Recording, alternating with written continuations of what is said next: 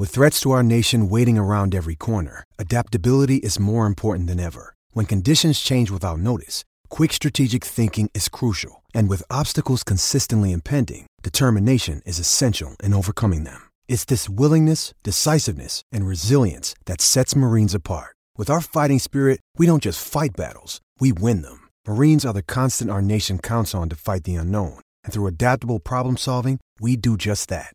Learn more at marines.com.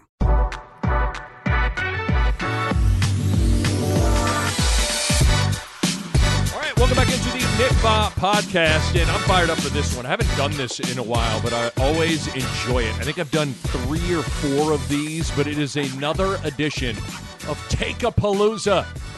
It's just an unloading of takes, rapid-fire style, on a variety of things from yours truly. It's always fun for me. I got about, I think 15 or 16 different takes here. So let's do it. Takeapalooza. Here we go.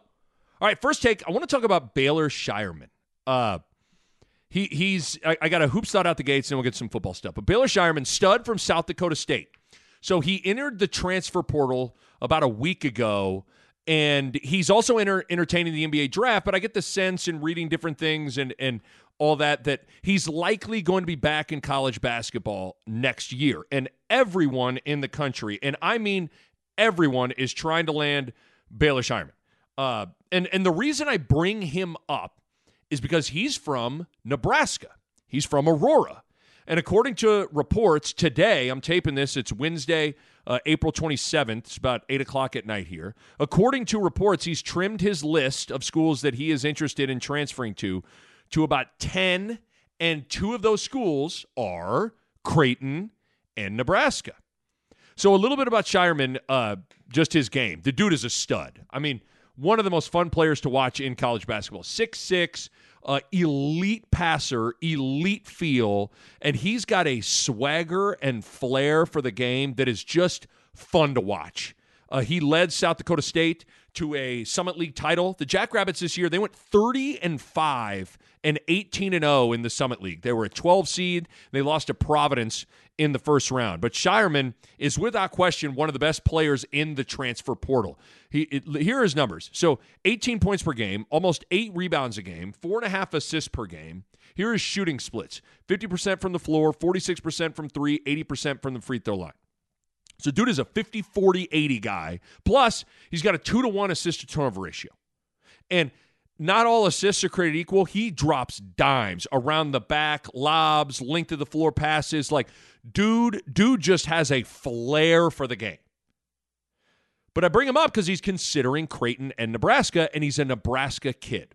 And with both the schools, man, the first person I thought of was Fred Hoiberg when I saw he hit the portal. I was like, man, if I'm Fred Hoiberg, I am doing everything, and I mean everything I can do to get that dude.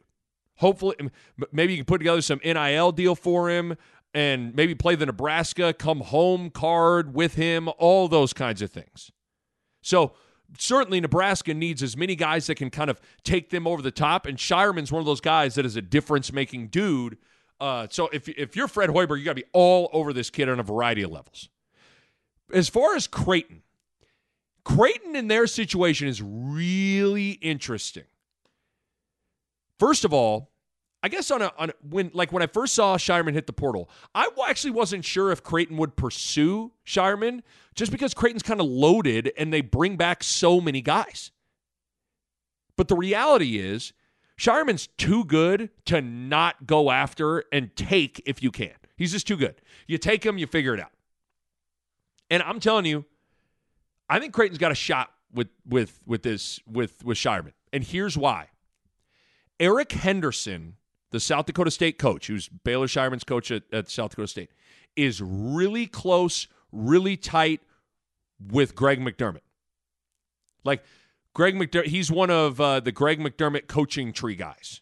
They are super close. Henderson was a graduate assistant for Greg McDermott. Those two guys are tight. Greg McDermott is Henderson's kid's godfather. So just right there, that gives Greg McDermott an in. Right? Henderson's probably going to have if Shireman's going to bounce things off him, he's going to vouch for Greg McDermott. Also, the style of play. Easy selling point. Shireman fits it perfectly. Plus, Creighton in Nebraska as well, obviously. So you can play the coming home card, too, if you're Creighton. And then lastly, Shireman will be joining a preseason top 10, top 15 type team that is loaded with really fun guys to play with. Nemhard, Trey Alexander, Kaluma, Ryan Kalkbrenner, like really fun dudes to go out there and hoop with. So there's a lot to sell there and a lot of connections for Creighton and Nebraska as well. But I'm just saying for Creighton in particular, man, there's a lot to sell. This is certainly a story I'm going to be keeping an eye on. All right, next take.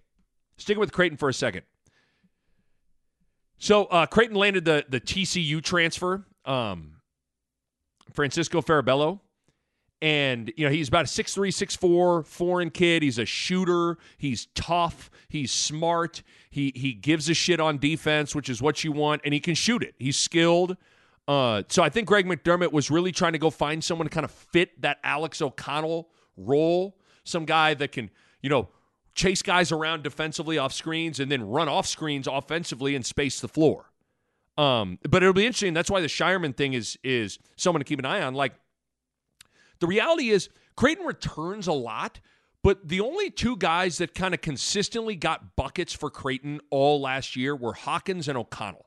Everybody else was a little up and down. Took a while for Trey Alexander to go into. Kaluma was a little inconsistent. Nemhard kind of hit a wall in the middle of the year, and you know he's a scorer, but not really. He's more of a distributor.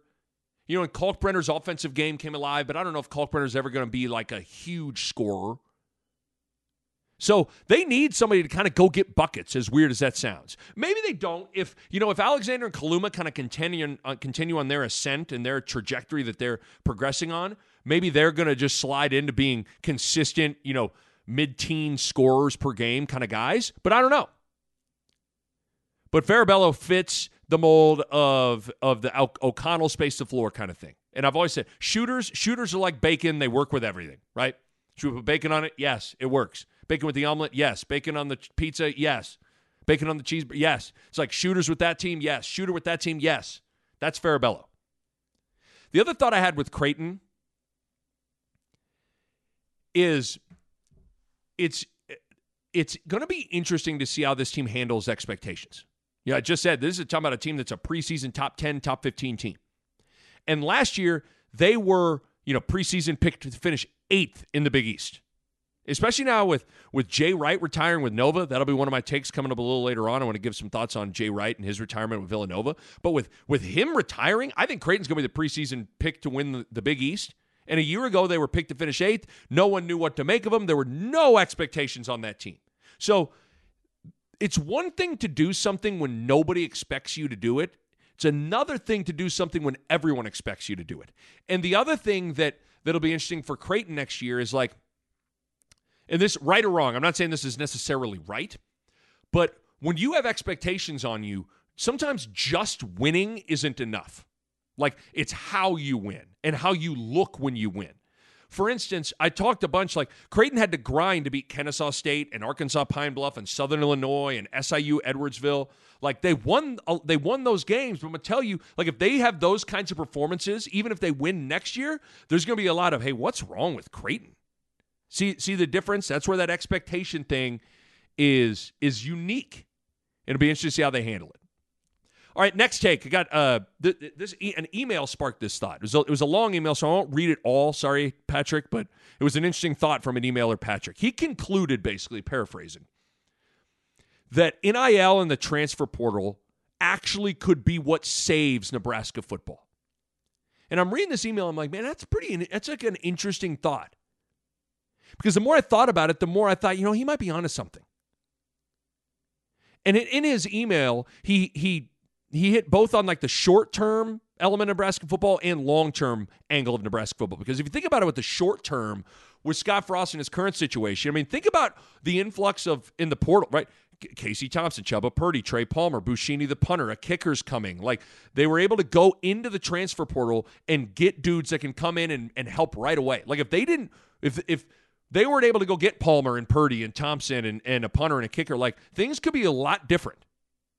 Without those guys, next season could be a little bleak.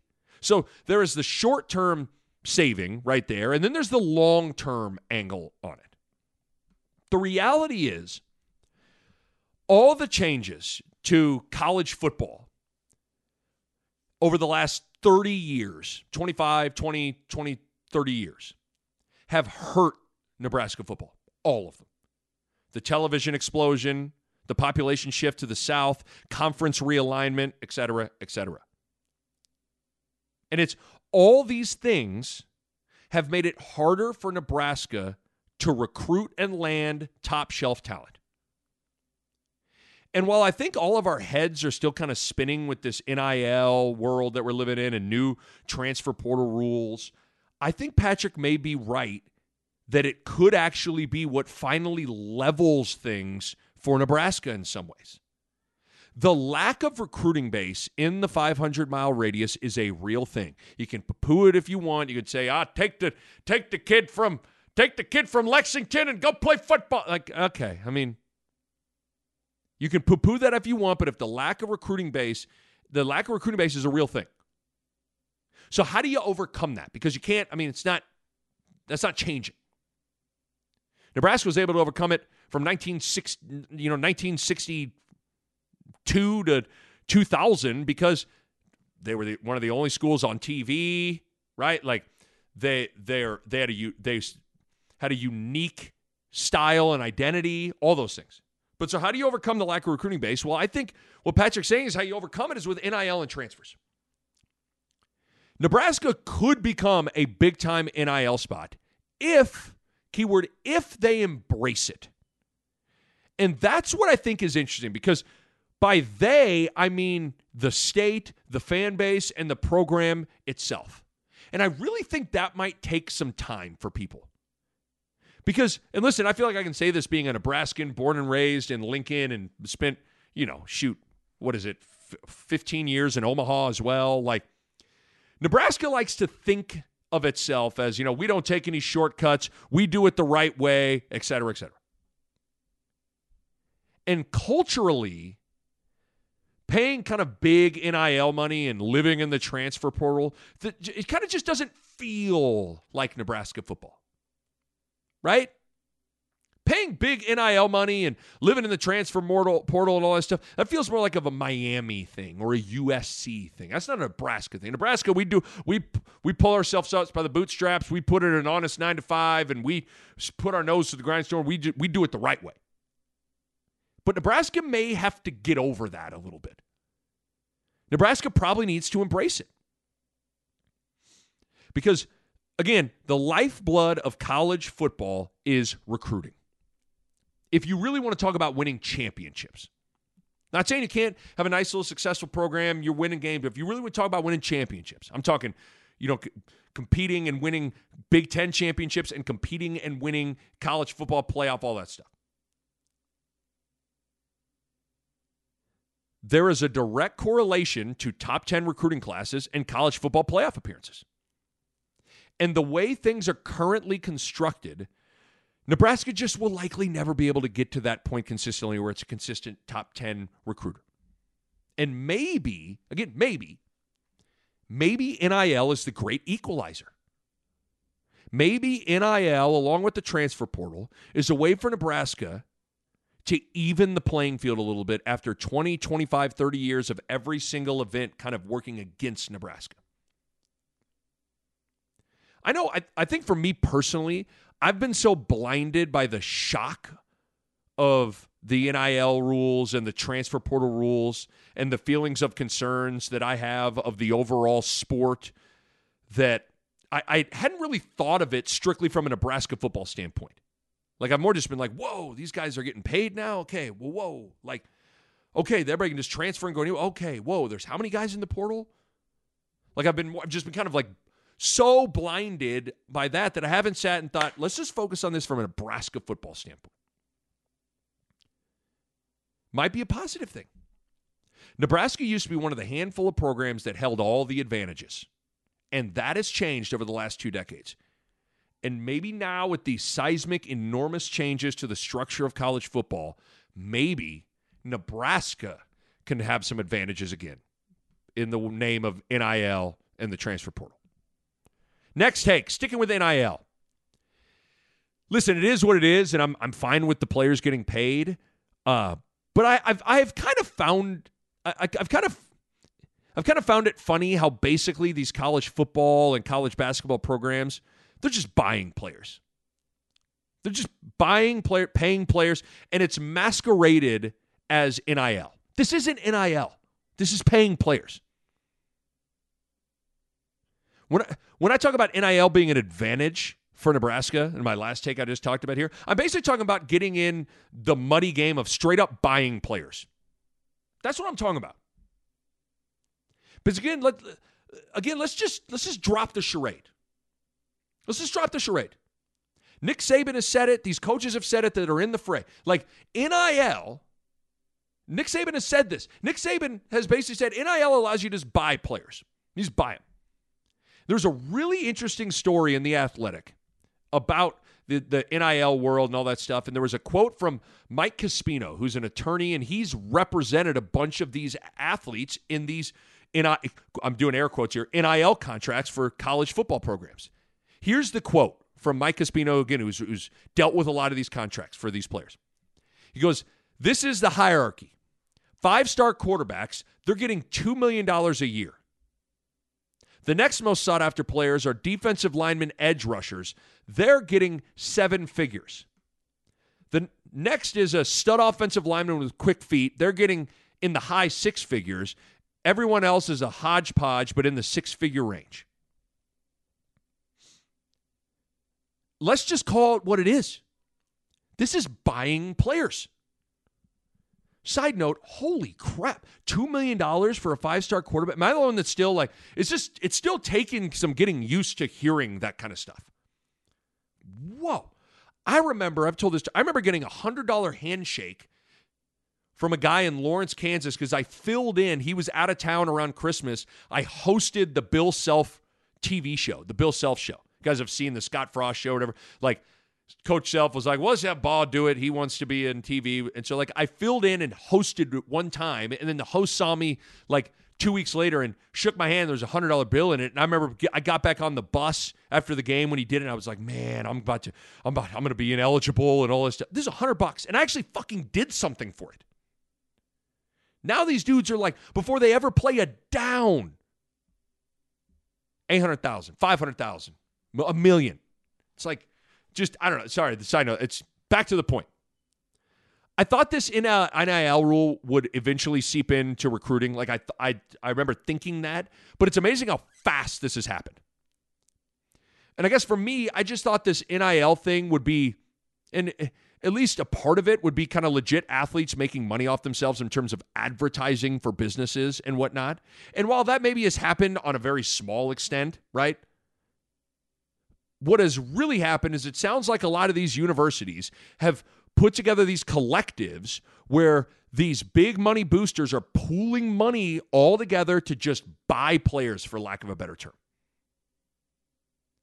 That's what's happening. And, the long-term sustainability of this, who knows? The long-term positive benefits to the overall health of college football and college basketball, who knows? I do feel like there needs to be some parameters and guidelines on this thing at some point. But again, let's just call it like it is. This is just paying players and buying players, masquerading as NIL. Let's just call it like it is. Next take. Got a bunch of Husker football takes here. So, this Dublin, Ireland trip that's happening,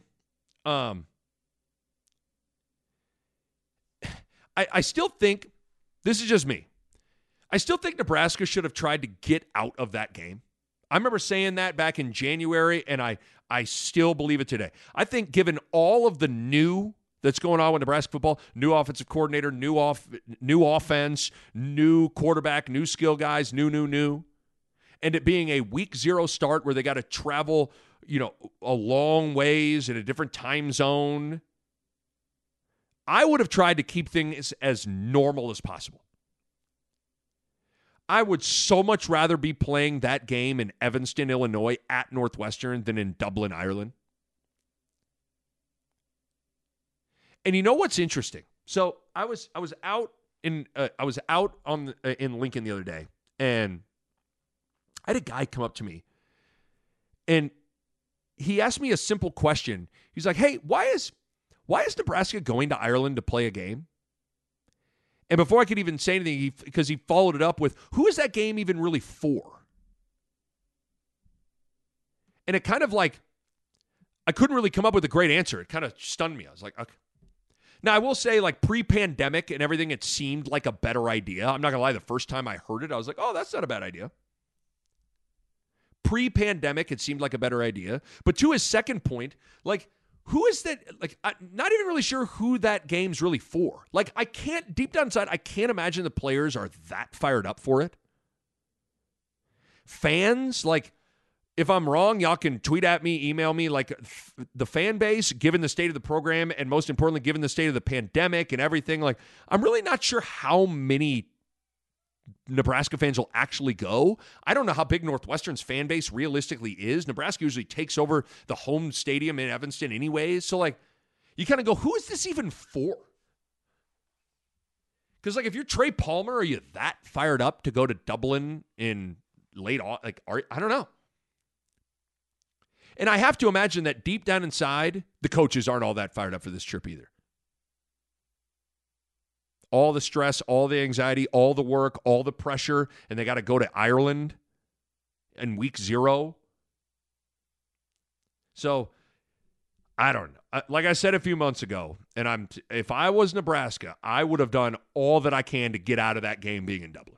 That's just me. Now, again, you come from a guy that I have no idea what those contracts look like and all those things, but I think especially when the pandemic was really still surging and around, you could have played the pandemic card and gotten out of that. I would have assumed so. But now, obviously that game's happening there.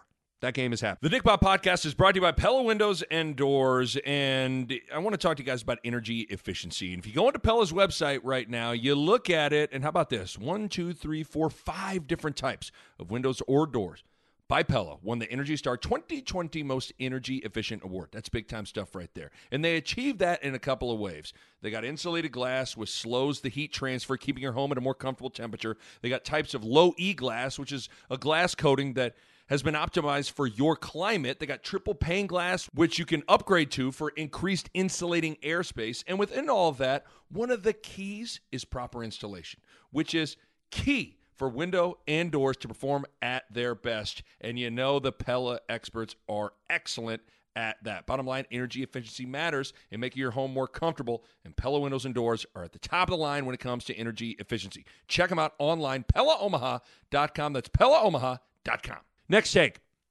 In the wake of the Casey Rogers transfer, which was surprising, I think we all were surprised by that.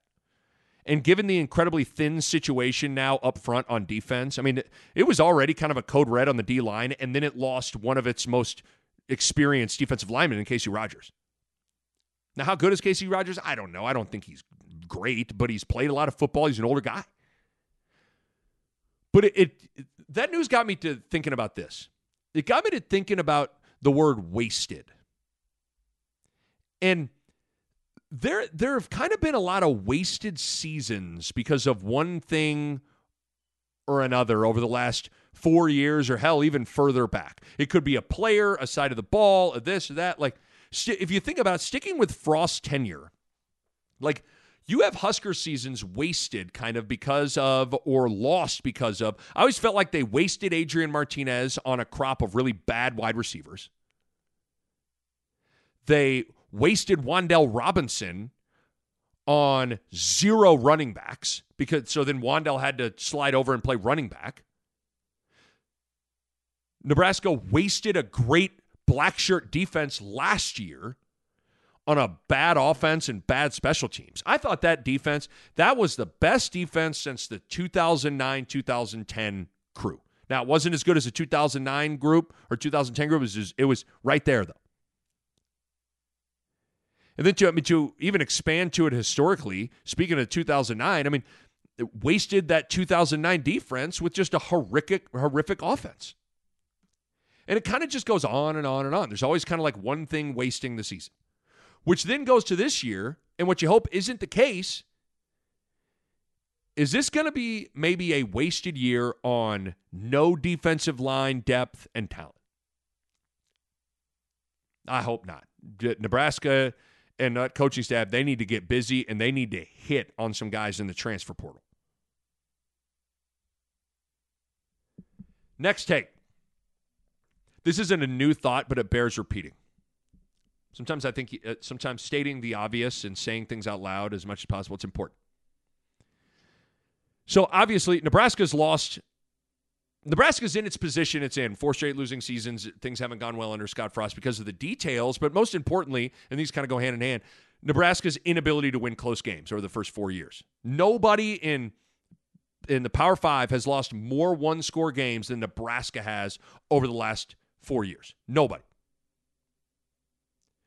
And you obviously, when that's going on, you get worried about something being in the building over there, being in the water over there. Well, if you think about it, a building, just stick with the term, is just a collection of people. It's not the literal building. It's the collection of people inside of that building. And in theory, if you switch out the people, you may get a different result. And so on a broad, simple, way oversimplified level, hopefully an infusion of new people can change the close game thing. Because you got a bunch of new coaches, you got a bunch of new players, you got a new play caller, you got a new quarterback, you're going to have new specialists, punter, kicker, punt returner. Could be a new leading wide receiver and a new running back. If you think about it, all the headlining important spots on a team in close games, all new. Like when you think about, right now, if you start to think about a close game, especially on the offensive side of the ball, okay, you think of who's calling the plays, who's the quarterback, who's your kicker, who's, right? Like new. And you would think all of the new people don't carry that here we go again stuff with them.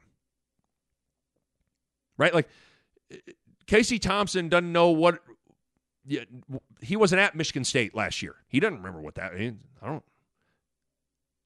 Right? Trey Palmer wasn't at Minnesota last year. He wasn't, like those guys. Mark Whipple wasn't, he didn't coach the Iowa game last year. So they don't carry that burden with them. So I was just thinking about, that and just kind of, okay, how do you fix the close game thing, the bad and close games thing? Part of that answer, new people in key spots. That's kind of happened. Next take. Again, I'm stating things that aren't necessarily original thoughts, but I'm writing down. This is a stream of my consciousness, people. This is Takeapalooza. All right? Man, would it be nice to see a good tone set early in the season for Nebraska football. Scott Frost uses that term like catch a wave of momentum and get all this stuff. Like that just hasn't happened. If you think about it, the tone has been set to the bad early in every year since Scott Frost has been the head coach. Year one, the first game, the Akron game was canceled because of a thunderstorm. And then you lost the first game to Colorado at home where you led late in the fourth quarter. Year two, you're up 17-0 at halftime on the road at Colorado. You collapse, you pee your pants, you lose in overtime. Year three, you really controlled a good portion of the game on the road at Northwestern. You have the ball inside the red zone a handful of times, and you cannot figure out a way to score points. So you lose the game on the road at Northwestern. Oh, by the way, the Wisconsin game, the second game of the season, got canceled because of COVID. I think Nebraska had a great shot to beat Wisconsin that year. And then last year, I really feel like that Cam Taylor-Britt safety, when he was a punt returner, set the tone in a bad way where then Nebraska goes on to lose at Illinois. It's just every year so far, there's been a tone-setting game to the bad right away. And so I know we did this last year with the Illinois game, but man, that Northwestern game to start this season is so damn important. It would be nice to see what getting off to a good start and setting a positive tone would be like for this team and this program. I'm not saying it would guarantee anything, Certainly would. But it would be nice and interesting to see something good happen to this program early in the season for once and see if they could kind of catch that wave. Because, damn, they have gotten knocked over right away through the first 4 years. Next take, switching to some Nebraska basketball real quick. So I have two thoughts really on Nebraska basketball. Nothing too earth-shattering so far in kind of the reconfiguration of things for Fred Hoiberg. Certainly still some time for some roster altering, so we'll see. Baylor Shireman could hop on board in Nebraska, and all of a sudden that changes things quite a bit. But Nebraska did hire a new assistant coach, and they did land a recruit in the transfer portal that I see a lot of value in, and that's Sam Griesel. With Griesel, North Dakota State transfer, I've watched him play a handful of times. Good player. Now, I don't know if he's a guy that's going to come in and light the Big Ten on fire kind of a dude. I don't know if he's a guy that's going to come in and put Nebraska over the top, but that doesn't mean I'm not really fired up that homeboy's going to be played at Nebraska, because I am. I think there is a ton of value in him being on the floor and on this team for a bunch of reasons. He's a big guard, about 6'5". He's a unique matchup where you can kind of bully point guards. He's smart. He's experienced. He's a tough kid. But two of the bigger reasons I think he'll help is, number one, he's a Lincoln kid. He's a local Lincoln East Spartan. I think Griesel will be someone the fan base can rally around. And Nebraska's kind of lacked that since Fred Hoiberg's been here. First of all, there's been no roster continuity, and there's just hasn't really been that player or group of players that the fan base has really fallen in love with and rallied around. There hasn't been a player that everyone in the fan base really connects with. And I think Sam Griesel will be someone the fans get fired up about because he's a local kid. And then reason number two is, I think he could have some pride in having Nebraska across his chest, which is something I think the program has also lacked. Someone with legit pride in playing for the University of Nebraska. Someone with legitimate pride when they slide that jersey on, it says Nebraska across their chest. That shit means something to them. Representing the state, representing the fans. Culture on some level kind of just starts with pride beyond yourself. Got to have pride in yourself, obviously, and pride in what you do. But a lot of what culture is taking pride outside of you and what you're a part of. I think Sam Griesel will take great pride in putting on that uniform and representing the Big Red Inn. And then with the new assistant coach hire, Adam Howard, he comes from South Alabama. Couple of thoughts. Number one, he's a defensive guy, which is exactly what Fred Hoiberg needs on this staff. I've told you that I think one of the things that Hoiberg has missed on is having someone, this is mainly last year, someone with defensive expertise as a full-time assistant. Doc Sadler was not a full-time assistant. He couldn't do on-the-floor coaching. Now, that guy on paper could be this new assistant coach, Adam Howard. So that's good. And then the thing that'll be interesting is Hoiberg has referenced a few times in Adam Howard and the hiring him and all that stuff. He's referenced a few times in discussing him the word zone and matchup zone. And I wonder if Nebraska is going to be a matchup zone team next year. And usually matchup zone teams sprinkle in a little three-quarter court pressure too. Now, I really don't know. This is just me reading between the lines in April from what Fred Hoiberg has said and talked about with Howard, and then kind of what Howard and his pedigree is. Matchup zone, or zone in general.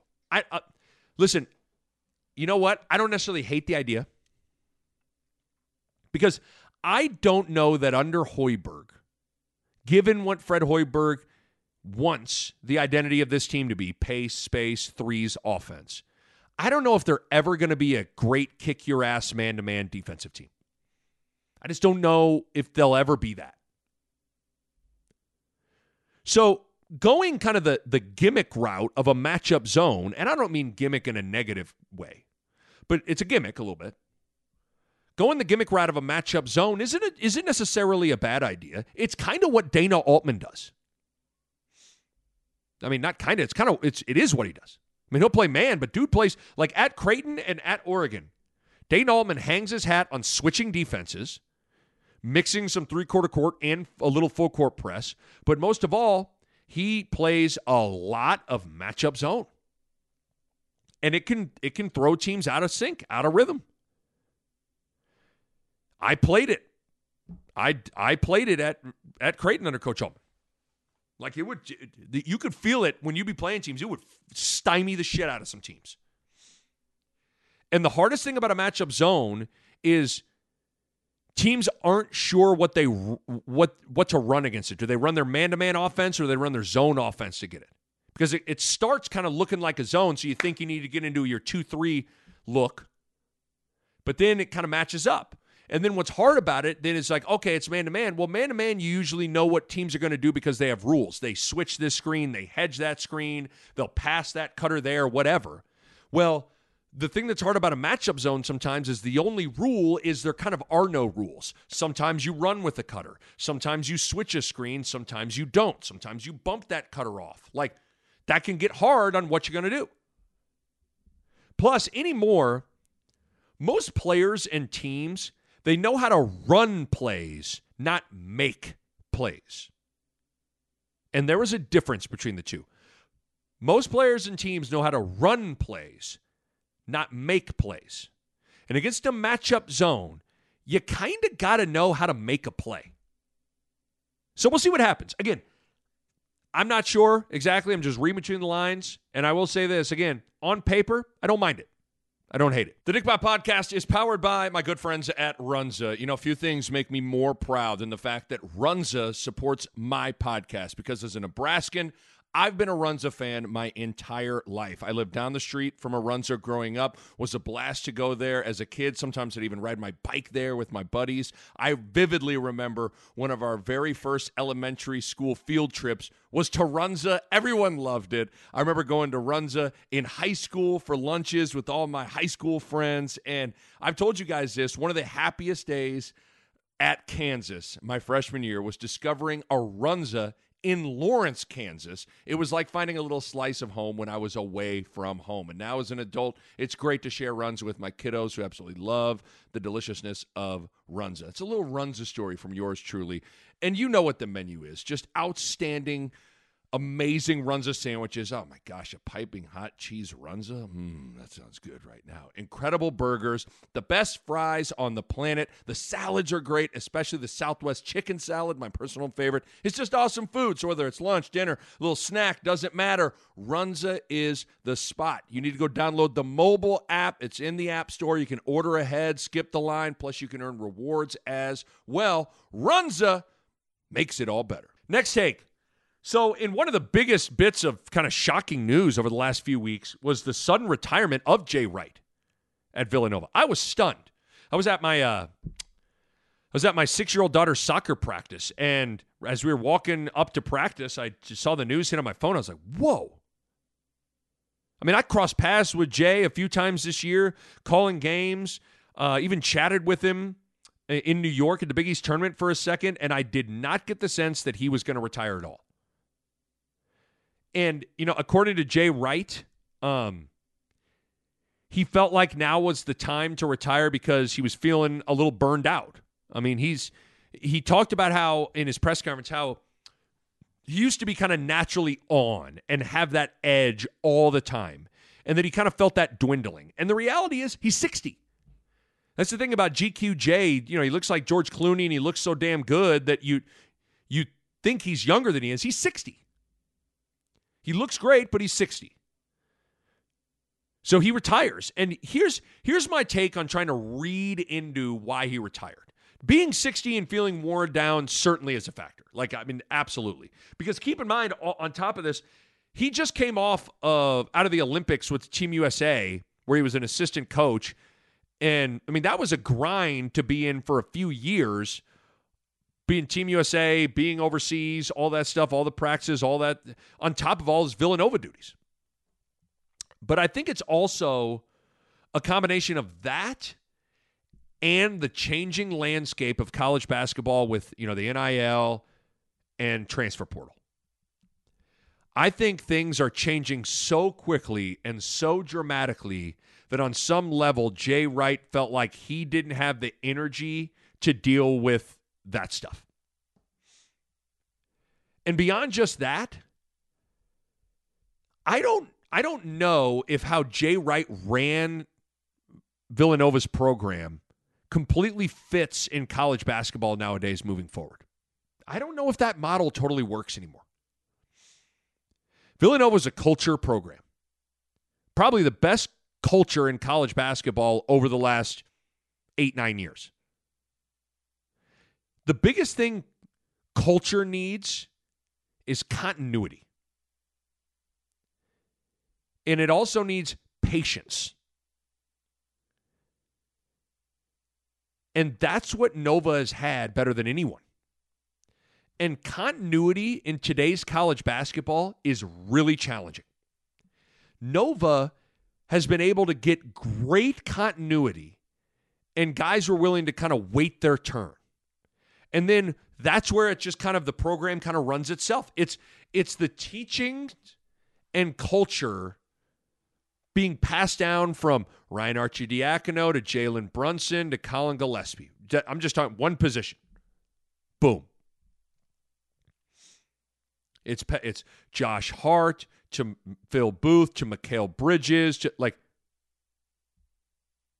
it's going to be really challenging in this NIL transfer portal world to capture that. And I think Jay Wright kind of recognized that. So when you combine that with being 60 years old and getting older and also the incredible run that he's been on, I think he just felt like, you know what, now's the time to step down. Just, it's incredible, man. 2 titles over the last 6 years, 3 Final Fours over the last 6 years, multiple Big East titles.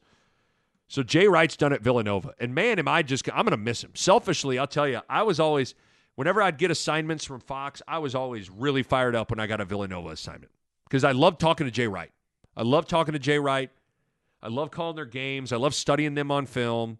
And I'm telling you, I'm not just, Jay Wright is a genuinely great human being. He is a great guy. Authentic, real, genuine, sincere. If you saw, after every game, he would always send a tweet out complimenting, win or lose, complimenting the other team's program and fan base and players. And that's not like him, eye roll, kiss it. No, that's genuine. And, for me, he took a sincere interest in me. He was just a great guy to talk to. And his teams are just incredible, man. When I think of Jay Wright, Jay Wright's teams played with such collective intelligence, collective purpose, and he wed confidence, aggressiveness, and IQ all together. And sometimes all those things can be at odds. If you tell players, hey, be aggressive and attack, well, intelligence and IQ can kind of dwindle. But conversely, if you scream, be smart to your guys, aggressiveness and confidence can kind of dwindle. He managed to wed all those things really, really nicely. Here's Jay Wright's final 9 years at Villanova. This is his final 9 years at Nova. 2 titles, 3 Final Fours, 7 Big East regular season titles, 5 Big East tournament titles. He won 83% of his games. He went 130-31 in the Big East regular season, and he was 22-6 in the NCAA tournament. Wow. I've told people, I've told a lot of people when they've asked, since I've started calling games, which I've been doing for almost 10 years now. So since I've started calling games, that 2018 Villanova team is the best team I've ever seen. Brunson, Bridges, DiVincenzo, Eric Paschal, Amari Spellman, Phil Booth. That team was absolutely incredible. So, wow. Jay Wright retires. I'm going to miss him. Cheers to an incredible career. Next take. Sticking with Jay Wright for a second. So now you have Coach K retires. Roy Williams retired about a year ago at this time. And now Jay Wright all retired. I mean, that's 3 Hall of Famers and giants in the game all retiring in a 1-year span. And that's what was kind of so shocking about Jay's sudden retirement is because I thought with Coach K gone now that Jay Wright was going to kind of slide into being him and maybe Bill Self, but Jay Wright was going to maybe be the face of college basketball from a coaching perspective. But now he's gone. So you do kind of go, okay, who is the face of college basketball now from a coaching perspective? And when you think about that, like 3 guys jump out at me. Bill Self, Tom Izzo, and then Mark Few a little bit, but like, as weird as this sounds, when you're not at a power conference school, it's kind of hard a little bit. Like with Mark Few, I mean, his resume and what he's done speaks for itself, but just for whatever, him being at Gonzaga kind of makes it challenging for him. You know, you're in the West Coast Conference. It's just a little different. But then after those 3 guys that stand out, you get to the, your Scott Drew, Tony Bennett type guys. Where, to me, those guys don't have the stature yet, in my opinion. So, we talk about all the changes in the landscape to college basketball. Very interesting transition in more ways than one for college hoops. Losing some giants on the sidelines, Jay Wright being the most recent one. Next take. So, I was thinking about this with... I've talked a lot about NIL here, and I've been thinking about it with college basketball. And I remember predicting and hoping this would be the case on the front end.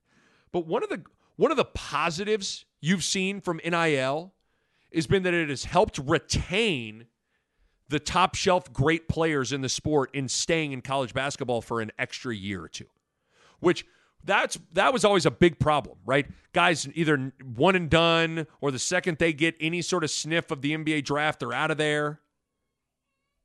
Like it's been great in keeping that top shelf talent. Kofi Coburn last year, Johnny Juzang last year, coming back. This year, you've already seen a lot of it. The reigning National Player of the Year, Oscar Tshiebwe from Kentucky, is coming back. I mean, you haven't seen a National Player of the Year return in a long time. And then even basically all of North Carolina's team. Caleb Love, RJ Davis, Armando Bacot, all those guys are coming back. So that is great. But there's no doubt that, NIL and these changes giveth and they taketh away. Because NIL and these changes also cause a ton of movement in the portal as well. So it's weird. It's great for retaining some top talent and keeping them in the sport of college basketball. But it's challenging because it creates some movement as well in the portal, and it makes achieving some continuity maybe at certain places challenging. And it certainly makes recruiting a different animal, either on the front end or with high school kids or with transfers. The reality is, basically, what can you pay me is a part of the recruiting process now. Or what can you pay me is a part of the decision-making process of whether or not they're going to stay in college basketball. Which is, again, it's still just wild to say out loud, and it's certainly going to take some getting used to.